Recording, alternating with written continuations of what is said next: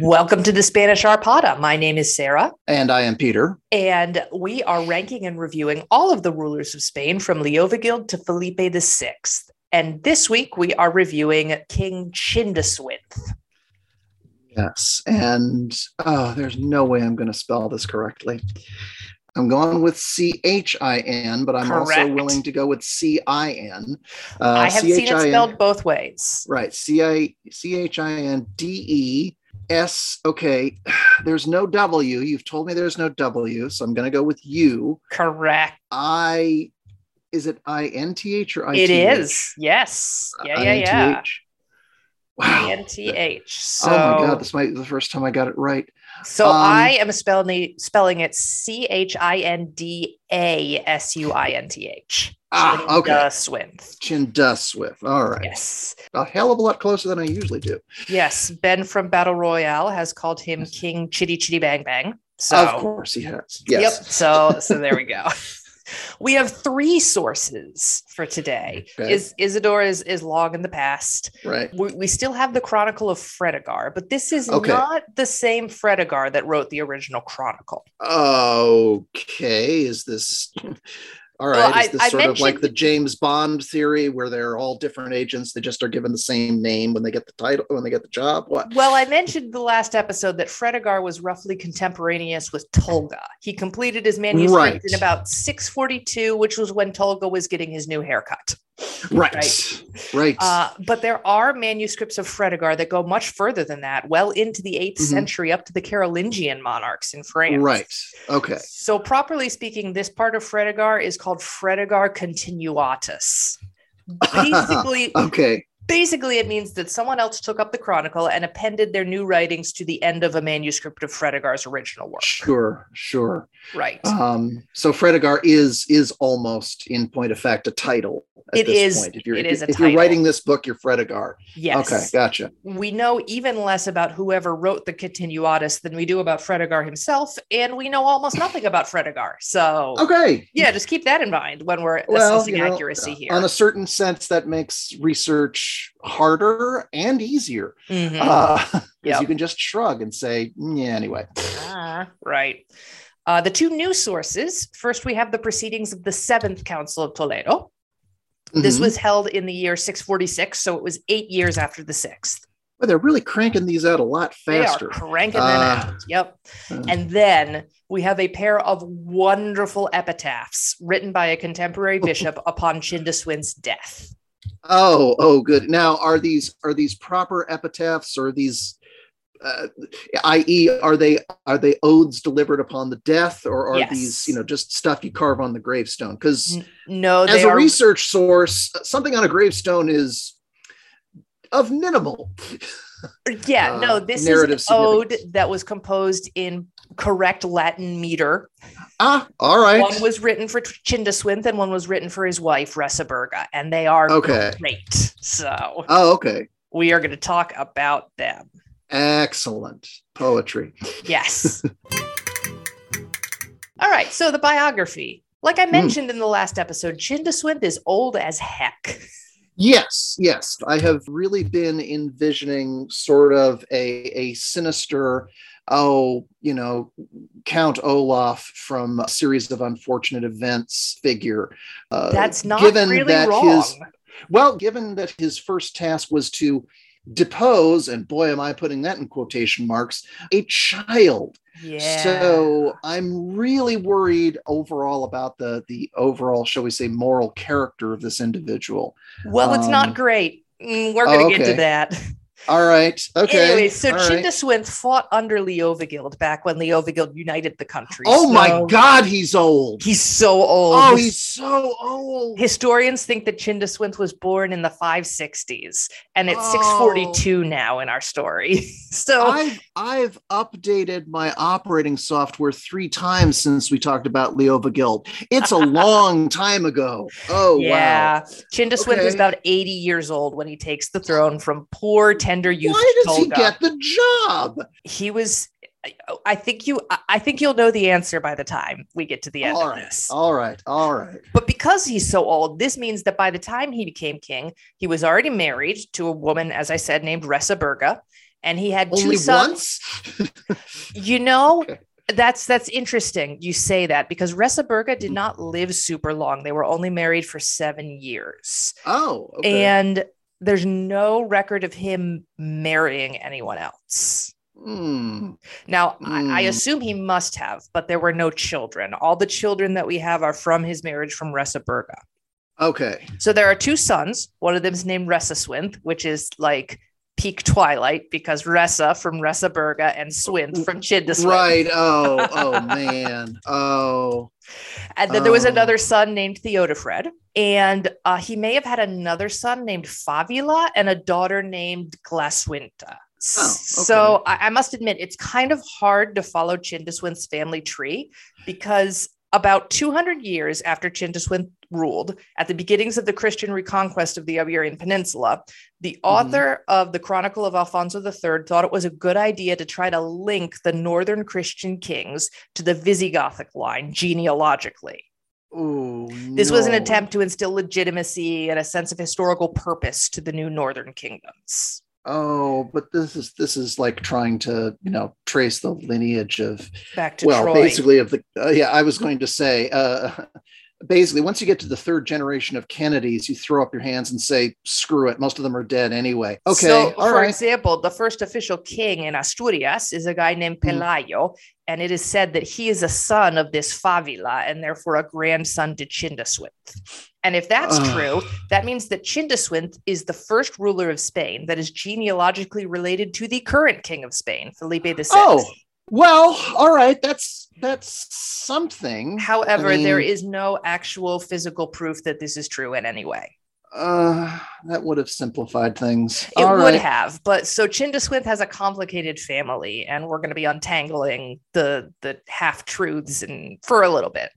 Can't we just trace the hemophilia? I mean, wouldn't that just be the easiest way of... Okay, that would be easier. All right. Okay, all right. So anyway, in the year 642, Chindasuinth takes the throne from Tolga and sends the poor kid to a monastery. Yes, he does. And again, I'm still thinking that there's got to be a lot of quotation marks around that, but okay.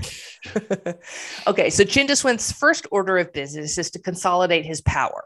And this has been a recurring theme of the past few monarchs, right? Both Sisinand and Chintila immediately convened the bishops and nobles to get together in the church of St. Leocadia to say the exact same dire warnings that they did at the last council. Yes. Right?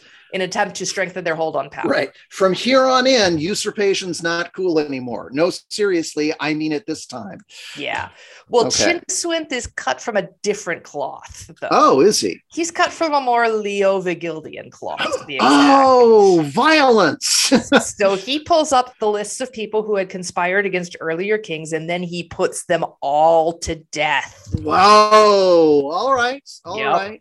In 643, he puts forth an edict against treason that states that anybody from the time of Chintila onward who had gone to a foreign power to raise an army against the Goths would be put to death. Just straight up murderate them. Right. He also stated that anybody who rose up against the king from within the country would also be put to death. But that edict was only retrospective to the beginning of Chindasuinth's reign. Because if it was any earlier, then it would also be Chindasuinth. The ability of these people to use mirrors and to not burst into flame of hypocrisy is just awe-inspiring. Please, yes. As a matter of fact, Chindasuinth made the nobility of Spain swear an oath that they would never ever pardon traitors or the refugees that I mentioned in the last episodes, people who had gone abroad and gotten help from foreign powers. I'm just going to point out that didn't he himself have to swear an oath? Because we've established that when a new king becomes king, you have to swear an oath of obedience. Yes, you do. So talk about not worth the paper it isn't printed on. Go ahead. Yeah, but there is a lot of death. Fredegar states that 200 members of the high nobility and 500 lesser nobles were put to death during Chindasuinth's reign. Wow, that's a lot of funerals. As a matter of fact, he actually says that Chindasuinth devastated the Goths, which is similar to how he described Gundamar's campaign against the Basques. Right. Oh, well. Devastated the Goths. Yes, he devastated I'm going to return to the joke and say Normally you have to close down the hot topic to make that happen. It's been a while since we had a good Goth. I was going to say, I think, well, we're coming to the end of the Goths at some point. We don't have too many more. In now. Yep. All right. Yeah, many Gothic nobles simply just fled the country. They went to Septimania. Smart. Yeah. Yes. They went to Septimania, which was still a part of Spain, but far enough away that they felt safe, or they went to the Basque country. Right. Okay. And of course, nothing bad could ever happen to you in the Basque country. No, nothing at all. Probably because of all the murdering, Chindasuinth doesn't feel pressured to call a Council of Toledo to affirm his anti-treason law right away. You know what? It's putting a hat on a hat. You really don't have to do the second thing. Right. He knows that the councils are all just BS anyway, and they don't have any political force. Right, exactly. It's basically sort of like a national political convention in America. We've already decided. We've already chosen. Yeah. Why are we doing this? Yeah, so he's like, it doesn't really matter. But eventually he has to bow to the political process, and he calls the seventh. Right. I mean, the clergy is still the clergy. So, yes. Okay. So this is in the year 646. Okay. Attendance wasn't great. No, the guy with the record of killing everybody who disagreed with him didn't get the big crowd. No, yeah, it was mostly because the bishops were all scared of Chindasuinth. Yeah, they were. I'm only mostly joking, but Chindasuinth was dead set on taking power back from the nobility and the church. He appointed bishops personally. He revised laws so that clergy members would face monetary sanctions for committing crimes, and he put limits on the church's ability to offer sanctuary to criminals. So he only got about 40 odd bishops to attend the Seventh Council, and only about 30 of them were brave enough to attend in person. Right. Remember what happened to Swintila when Swintila wasn't popular with the nobility or the clergy? I'm just pointing that out. Genius. I don't think Swintila was murdery enough to withstand not being in the clergy's pocket. Right. Anyway, surprising no one, the bishops at the council readily signed off on the anti-treason law. Sure, exactly. Yep. This is great. I'm surprised they didn't just have their signatures pre-written. Just here, stick it onto something. It's post-it. Go ahead. The other order of business that they did at the Seventh Council of Toledo was they appointed Eugenius II as Bishop of Toledo. Okay. So that's really all that happened. Oh, all right. Yeah. So a little bit of staffing issues. A little bit of death laws. Avoiding murder. Yeah. Mm-hmm. Okay. Yep. All right. So Chindasuinth then turns to what he hopes will be his crowning achievement. Oh, no. No, it's good. He wants to revise the law code of Spain. Okay. All right. Not worried yet. Go ahead. No, it's nothing to worry about, really. Oh, yeah. You said that before. I have said that before. I'm just saying. Now, the last update to the overall code of laws in Spain happened in the time of Leovigild, and that was a pretty isolated update. All right. Yeah. For the most part, the Gothic nobility were under the laws set down by Euric in the 470s, back when the capital of the Visigothic kingdom was in Toulouse. Right. We are behind the times. Yeah. And okay. The rest of the population was governed by the Breviary of Alaric, which was a collection of Roman law compiled in 506. I was going to say, yeah. Okay. So, you know what? Maybe it's time we, blow the dust off the tomes and get cracking. Okay. Yeah, it's been a hot minute. And actually, there's indications that what Chindasuinth wanted to do was create one law code for everybody. I've noticed that there's starting to be that trend of, look, we're going to do this from sea to shining sea. We want to sort of one religion, one oath, there's a unification process going on here. Yes. So, all right. So Chindasuinth's first goal is to codify any current laws that do not appear in Leovigild's code. So okay. All right. He's writing down the laws that he knows that they live under, but they're not officially in the code. And he writes down 99 of them, and they are preserved in the final code that we have to this day under the title Flavius Chindasuinthus Rex. Oh, okay. Yep, still going for that Roman thing. Well, if you want something to sound properly legal or medical, you go with Latin, maybe a little bit of Greek if you're doing a flourish. But yeah, I think that's a smart move. Good call. So his second goal then is to look through the Code of Leovigild and find any laws there that he wants to amend and include in the new code. Okay, all right. Now, the final code only retains one of these that was specifically edited by Chindasuinth. Okay. We're not sure whether this was all that he had time to get to or just all that survives. Well, the clock is ticking. The dude's 80. Yes. So the dude's 80 in 646. So yeah, we do have that one law that is preceded by the word antiquae, meaning ancient. Okay, yes. Right? Ancient, and, sure. That Chindasuinth himself edited to bring up to date. Right. So are we referring to the law? Or are we referring to the lawmaker? Go ahead. Yes. All right. Then in the year 648, Chindasuinth gets a letter from Braulio, the Bishop of Saragossa. Okay. The topic of this letter is kind of interestingly hilarious. Oh, good. Despite the fact that Braulio himself had signed his name to the proceedings of the Fourth Council of Toledo, which included that Canon 75 that expressly prohibits an inherited succession to the throne. Yes. Braulio wants to know if Chindasuinth would be willing to name his son Resasuinth as co-ruler. Oh, you suck up. Oh, that's so... Oh, well, it's been a hot minute since we've had a weasel. This is good. All right. Now, there are Braulio. two patently obvious facts had prompted the writing of this letter. Okay. Number one, Spain had been quiet for over 6 years now, and that was kind of nice. Everyone liked the quiet. Everyone likes quiet. That's good. Yeah. I mean, sure, it had been accomplished due to a healthy dose of great violence. I was going to say it's quiet in the same way that a morgue is quiet. But you know, stability is stability. Yes, that's true.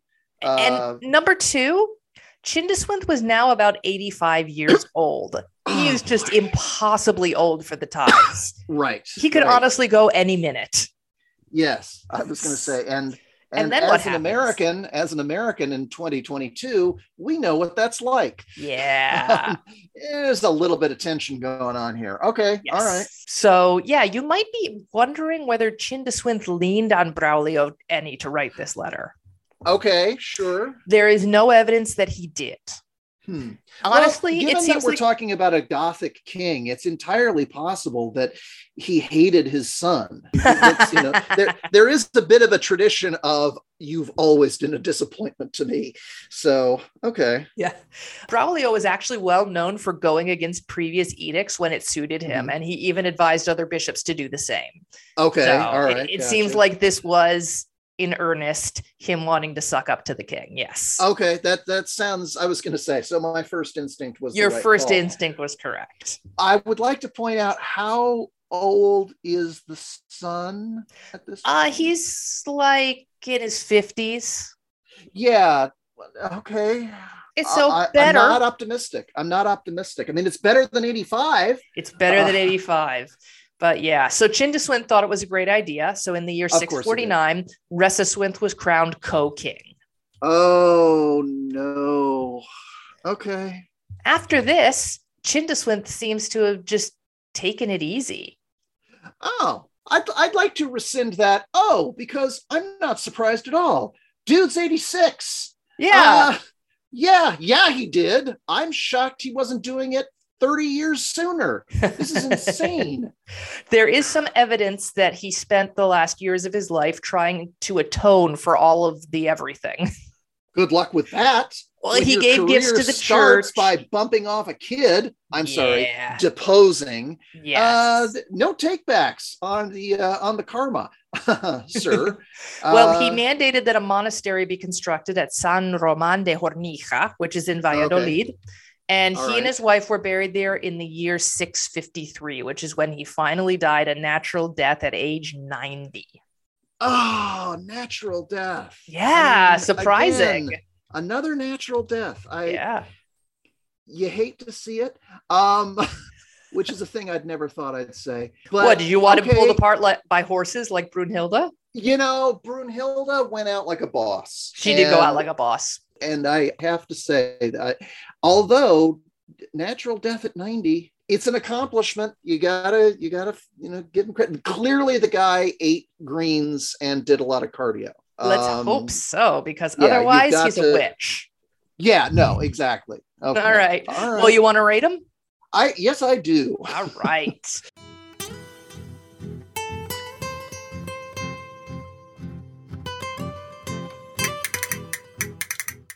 Our first category is conquistadores. How much land did he conquer? How good was he at battle? Now, there are definitely indications that warring went on during Chindasuinth's reign. For example, there survives a tombstone of a man named Opila who died in battle against the Basques in the year 642. Okay, sure. In addition, Braulio writes explicitly in his letter that he wanted Chindasuinth to be named co-ruler so that Chindasuinth could take up wartime duties because Chindasuinth was too old. Gotcha. However, we don't have any details on any sustained campaigns. Yeah, and I mean, the pattern that I've noticed is that everybody goes up against the Basques at some point. It's kind of like spring training. Just when you've forgotten the previous season, it's like, oh, is it time? All right. Let's get our chops back. Okay, but I mean... Yeah, there's not a lot, unfortunately. There's not a lot under Leovigild. I think you said he fought under Leovigild. He did fight under Leovigild. That's a good point. So he was at those battles against the Byzantines and the Basques. Exactly. And I mean, fought under Leovigild is very much studied the dark arts under Voldemort. I mean, you learned something. He clearly learned something. That's a good point. I didn't think about that. I'm going to up my score. I was going to give him just a 1. Yeah, no, I'm thinking a 2. But I think a 2 give him a 2 because there's clearly something there. And if nothing else, he did learn that the judicious application of violence is the best way to solve a political problem. He just was a little bit more focused. He didn't just murder everybody. Right. Which honestly, on the whole, if I have to choose between a leader who starts an unnecessary war and a leader who assassinates a bunch of nobility, I'm going to go with number 2. Yeah, agreed. So, all right. So I'll give him a 2. And I'll give him a 2 as well. So that is a 4 for Conquistadores. Right. Okay. Our next category is No Me Digas. We talk about the gossip. A lot of dead bodies. Yep, but the epitaphs. Oh, goody. They were written by Bishop Eugenius of Toledo, the guy that Chindasuinth appointed himself at the 7th Council of Toledo. Right. They were both... So there's going to be a certain amount of, I'm guessing, reciprocity here.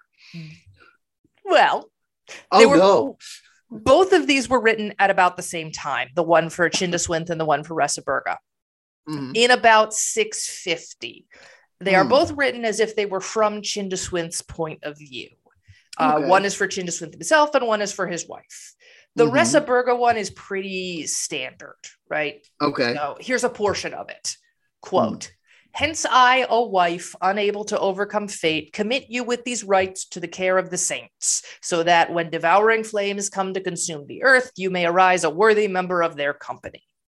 Yeah, so it's just pretty standard. Like, I hope you go to heaven. I was going to say that's early medieval Hallmark card stuff. Yes, I mean, that's pretty straightforward. Yeah, okay. The final line of Resiburga's epitaph is pretty interesting, though. It goes like this, quote, "The pact of our marriage endured almost 7 years. She was then twice 11 years old plus 8 months. That sounds like a middle-aged man trying to cover up the age of his new wife. Well, so it's unclear to me whether then refers to the beginning or the end of the marriage, right? She was then twice 11 years old. So was she 22 when they got married or at the end of the marriage? At the end of the marriage, yeah. It means that Chindasuinth and Resiburga got married either when she was 15 or 22. Well... At the time, neither age would be scandalous. No. The interesting part is how they were married for only 7 years before she died. That means she must have been dead a really long time by the time Chindasuinth died. Long time. And she was buried in the same monastery as Chindasuinth. So where the heck was her body all those years? And given how old he was when he died, what did they have to transfer at that point? I know. Yeah. So that's interesting is a kind of, I mean, horrifying is a kind of interesting. All right. Okay. So that's Resiburga's epitaph. All right. Chindasuinth's epitaph is less kind. Oh, is this at last he's dead and I don't need anything from him anymore and I can tell the world what I really think? Well, it's interesting. We don't know exactly when Eugenius wrote this, probably 650. But Chindasuinth actually died in 652, so it's possible he was still alive when it was written. Ooh, okay. Here's a choice quote. Quote, I am Chindasuinth, ever the friend of mischief, perpetrator of crimes, Chindasuinth am I. Impious, obscene, scandalous, shameful, wicked, never willing the best, always up to the worst. Whatever depraved desire can do, injury seeking, that I have done, and have been even worse. There was no crime I did not wish to commit. In vice, I was always the best and the first. Oh my God, it's the epitaph of Loki. I mean, good God. That's he wrote amazing. This for the guy who appointed him, possibly when he was still alive. Wow. That is prepping your obituary right there. I love it. I really do. Honestly, if I were Chindasuinth and I read that, I would, my ultimate I'd have him executed, but I would also have that published. I'd be proud. Yeah. There's a lot to be proud of there. Wow. It says something probably about my character that I liked Chindasuinth a lot better at the end of hearing that. It indicates a kind of personality that we don't necessarily see at this point in the Middle Ages, just because there's not a lot of documentation. Right. And going back a few, we're looking at people who, Sisebut sort of comes to mind. Right. Would I rather have the uber pious Catholic, or would I rather have basically the Joker? And I mean, from a narrative perspective, also worth pointing out that, as you said, Spain had been quiet. Yeah. Well, there's a reason for that. Time. So, and I'm just, oh wow, I'm confronting a certain degree of moral inadequacy in myself right now. But I like this. All right. Whatever depraved desire can do, that I have done, and have been even worse. That's a lot to live up to. Even worse. Yeah, it really is. No, it really the Marquis de Sade, somewhere in the great forward, not beyond, standing and just giving the slow clap that starts the applause from Caligula and Nero and Ceausescu and all the others. Yes. Wow. Okay. All right. Good. So what do you want to give him for all those dead bodies and that awesome epitaph? I mean, the epitaph is just so remarkable, and it speaks to just a wonderful. I mean, when you start off again, I go back to, he started off by deposing a child. I'm really quite delighted by that. I'm really glad that you read that, because I'm tempted to go at a 7.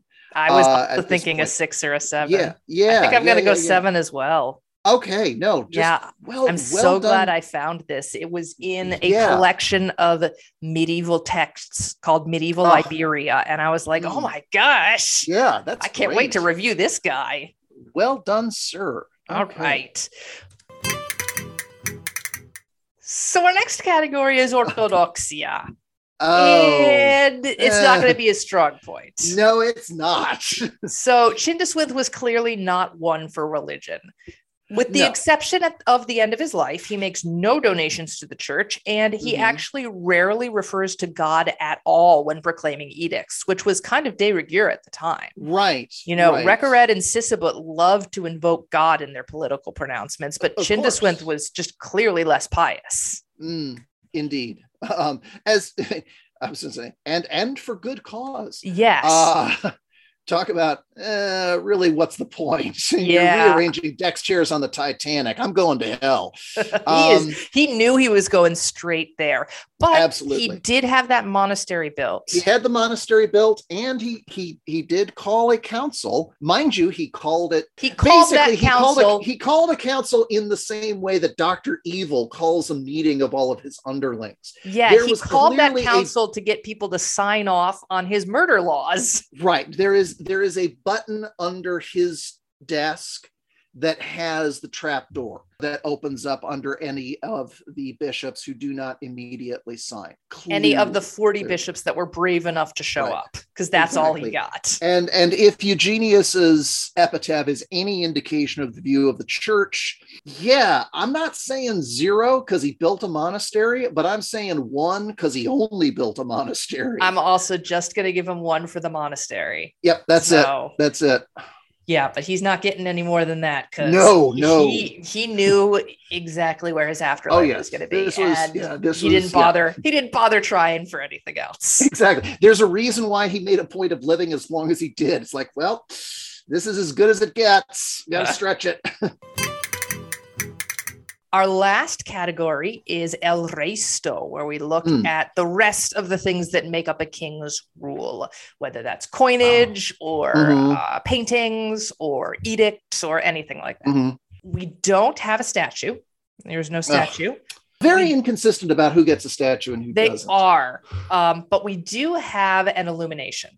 Okay. So I'm going to share that. This illumination comes from the same text that gave us the one of Recared at the Council of Toledo, the third. Right. The one where he's sitting on a again with the fingers. Yeah, Chindasuinth is on the far left. They can't do fingers. Nobody can do fingers. Those aren't fingers. Those are pasta noodles. This is insane. So you can see on the far left, they do spell Chindasuinth without the H. It's CIN. Yes, I see that. But what else strikes you about this picture?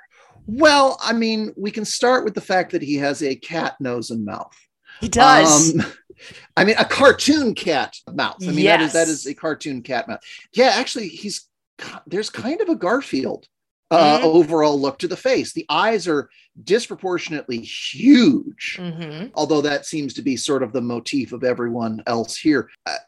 I'm going to assume that's meant to be the crown on his head. Yeah, it's the same fancy hat that Recared had. So right. It's not good. It's not good. Looks like no.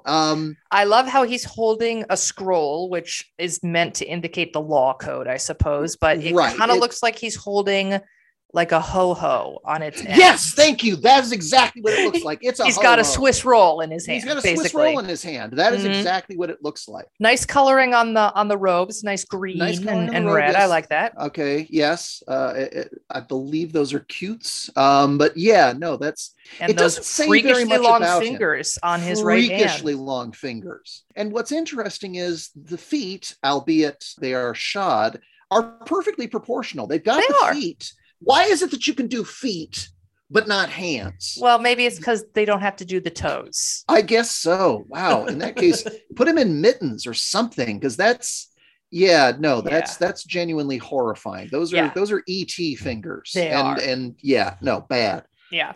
So there's the illumination. It's from about the year 881, and it's from the same text as Recared. And as you can see, there are 2 more kings here, which we are both going to talk about later. Right. I will studiously ignore them. So all right, let's take a look at the painting in the Prado. Okay. Oh, it's a good one. It is good. It is appropriately old. Yes, he is appropriately old. Nice beard, nice crown. He exudes the warmth of Emperor Palpatine. He does. That is a really good evil old man. It's a wrinkly old face. He looks cruel. I mean, he definitely looks genuinely cruel. He's got a nice staff that he's holding. He's got a terrific staff. It's as tall as him. Right. The detail of the hand clutching the robe, as in, and remember, that's the red robe that indicates, and he's clutching it as if to say, mine. I stole this fair and square from a kid. Exactly, and nobody's getting it. Yeah, there's kind of a Saruman. Yes, that's what I would say. I mean, it looks like, what if Saruman decided to become Saruman the Red? That's really what he looks like. It's a magnificent beard, and I also like the simplicity of the background. It's just like a plain sheet. It's got like a little chair kind of thing with a pillow on it for him to sit. Yes, it's definitely what an old man would insist on, because back in my day, all we needed was a place to sit and order people to have their limbs torn off. Yes. Love the crown is almost an afterthought. There's no splendor to it. He came there to do a job. He doesn't need a fancy crown. Right, exactly. He's not going to enjoy this, and boy, neither are you. Yeah, very, very pleased with this one. Full marks. We also have a coin, and oh god, yeah, it's about as good as all the other coins. All right, well, here's the thing. I will say that because on the left, the face is missing an eye, and it looks like the winky emoji. Well, it does. It is there. It's kind of been rubbed. Yeah, exactly. But it looks like the coin is winking. Yes. And given the truly sinister nature of his reign, I'm very much I'm pleased with this. This is indication. Whoever did the letters, it was clearly bad. They got their job by nepotism. That is terrible job. No, we've seen much better. Right. That is Comic Sans level gibberish. They're very fat. Yes, they're very no precision fat. Whatsoever. This is terrible. It's a bad coin. Again, we're getting close to the Arab conquest. We will have much better coins soon. Good. I'm glad to hear that. Yeah. Anyway, that is all the physical culture I have. Apart from that, he ruled from 642 to 653, which was 11 years, and he did 7 of those as sole given king. His age is a genuinely impressive stretch. Yes. Right. He definitely had 2 kids, which is Chindasuinth and Theodefred. Okay. He possibly had 4 kids. A later Council of Toledo refers to Chindasuinth's brothers in plural. So there had to be more than just Theodefred, but we're just not Theodefred. sure. Okay. All right. And he died a natural death, which again, in those times, dying a natural death at 90 was is really impressive. Yeah. Right. So what do we want to give him for the rest of now? He didn't complete the law code, so I don't have this in this section. Chindasuinth is going to complete it, so he'll get the credit for that. But he did start it. Yes, he did start it. And I mean, the painting is really good. It's so good. The illumination is appropriately terrible, as is the coin. Yes. And he doesn't have it, but man, that painting really, whoever painted that painting understood him. Yes. I will give him a 6. I'm also going to give him a 6. Yeah. I think that the possibility that he's related to Felipe VI is very exciting. The fact that he ruled for 11 years, starting when he was 80 years old, is impressive. Yes. I agree with you. That painting is amazing. And for starting the law code. He's got to get something. Absolutely. All right. So that's 12 total for El Resto. So that means it's 32. Total of 32 points. Not great, not terrible. Yeah, he's in the upper, but not as good as Leovigild, not as good as Sisebut, but not as bad as we've had some bad ones. Right, we have. The previous one was just so heartbreaking. Oh, it was bad. Oh, Tolga. Yeah. Anyway. Well, now we have one final question.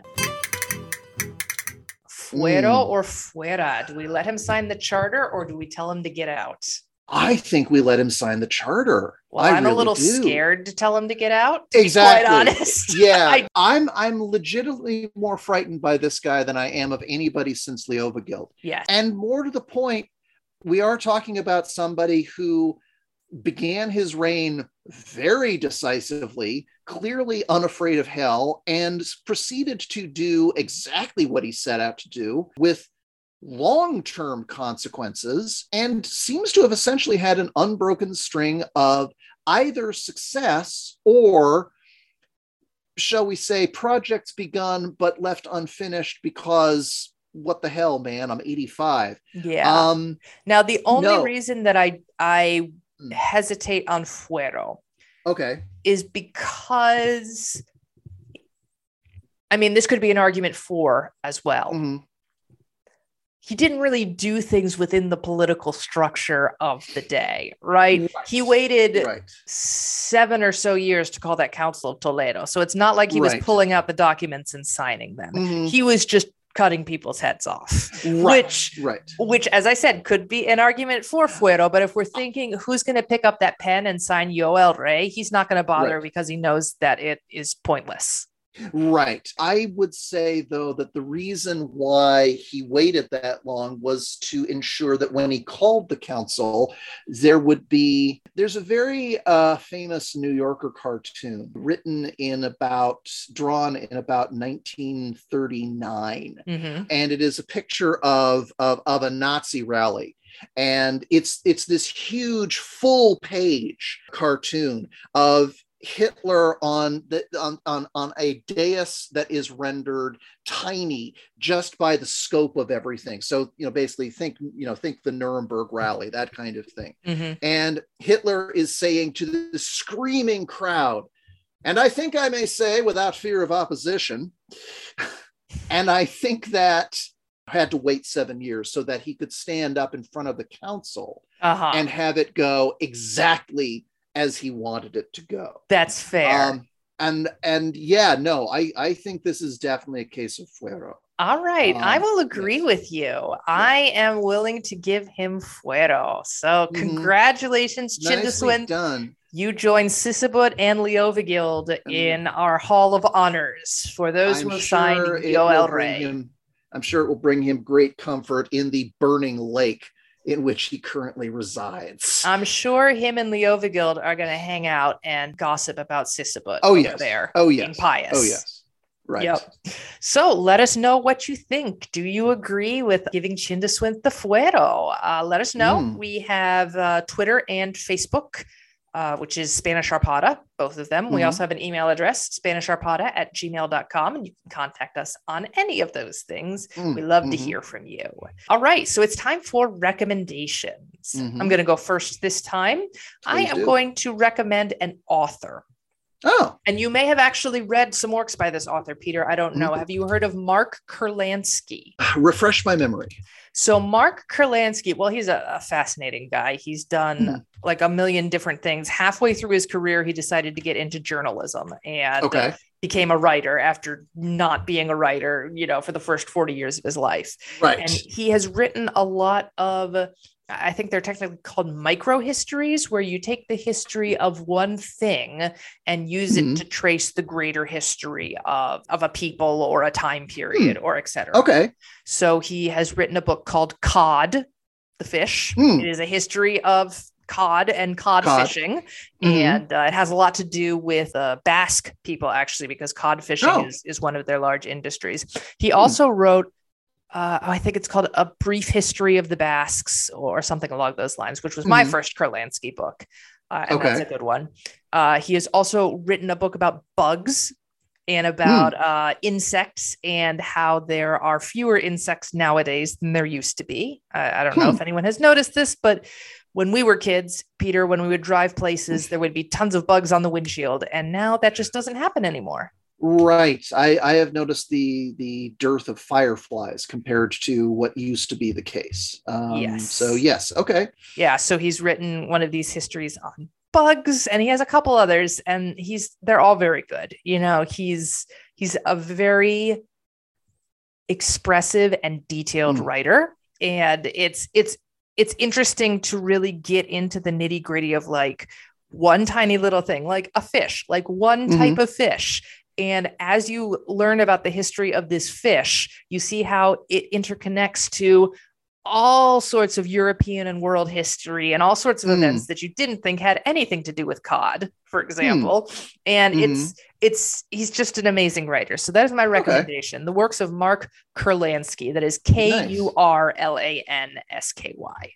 I'm going to Amazon right now. Yes. All right. Well, at the risk of giving myself a reputation, I'm going to recommend another cocktail. It is the start of spring break for me, so I am sort of indulging in that aspect of my predilections. This one has a rather terrible, or at least intimidating name. It is called the Corpse Reviver. Oh dear! And in fact, it is the Corpse Reviver #2. There are two different cocktails called Corpse Reviver. The Corpse Reviver #1 is sort of a sweet drink made with Calvados and I believe Cointreau. Anyway, that's not the one I'm recommending. I am recommending the Corpse Reviver #2. The Corpse Reviver #2 is equal parts gin, preferably a dry gin, Lillet Blanc, lemon juice, fresh squeezed, and Cointreau. Other people have said you could make it with triple sec. I don't do that because I am not an animal. Cointreau, thank you very much. And it is, again, simplicity itself. Put them into a shaker with ice, shake until frosty. But before you pour it out into a coupe glass, what you must do is to pour a little bit of absinthe into the coupe glass and rinse the glass with the absinthe. Okay. And it is a bright, citrusy, herbaceous drink. The profile is a little more sour than sweet, but not by much. And it is a wonderful before dinner drink. I really recommend it wholeheartedly. Nice. So I like the word herbaceous. Yes. It's great. It's so great. That is my recommendation. Awesome. Well, that is it for this week on the Spanish Arpada. Next week, we are going to be covering Chindasuinth's son, Chindasuinth. Oh, this always ends well. Well, I'll give you one little bit. The only thing that Fredegar says about him is that he is amiable and loose living. Oh, he is a dead man. Yeah. All right. So I'll let you marinate on that until we record him next week. Oh, I gotta wait a week. All right. Yep. All right. Well, that is it for this week. So see everybody later. See ya.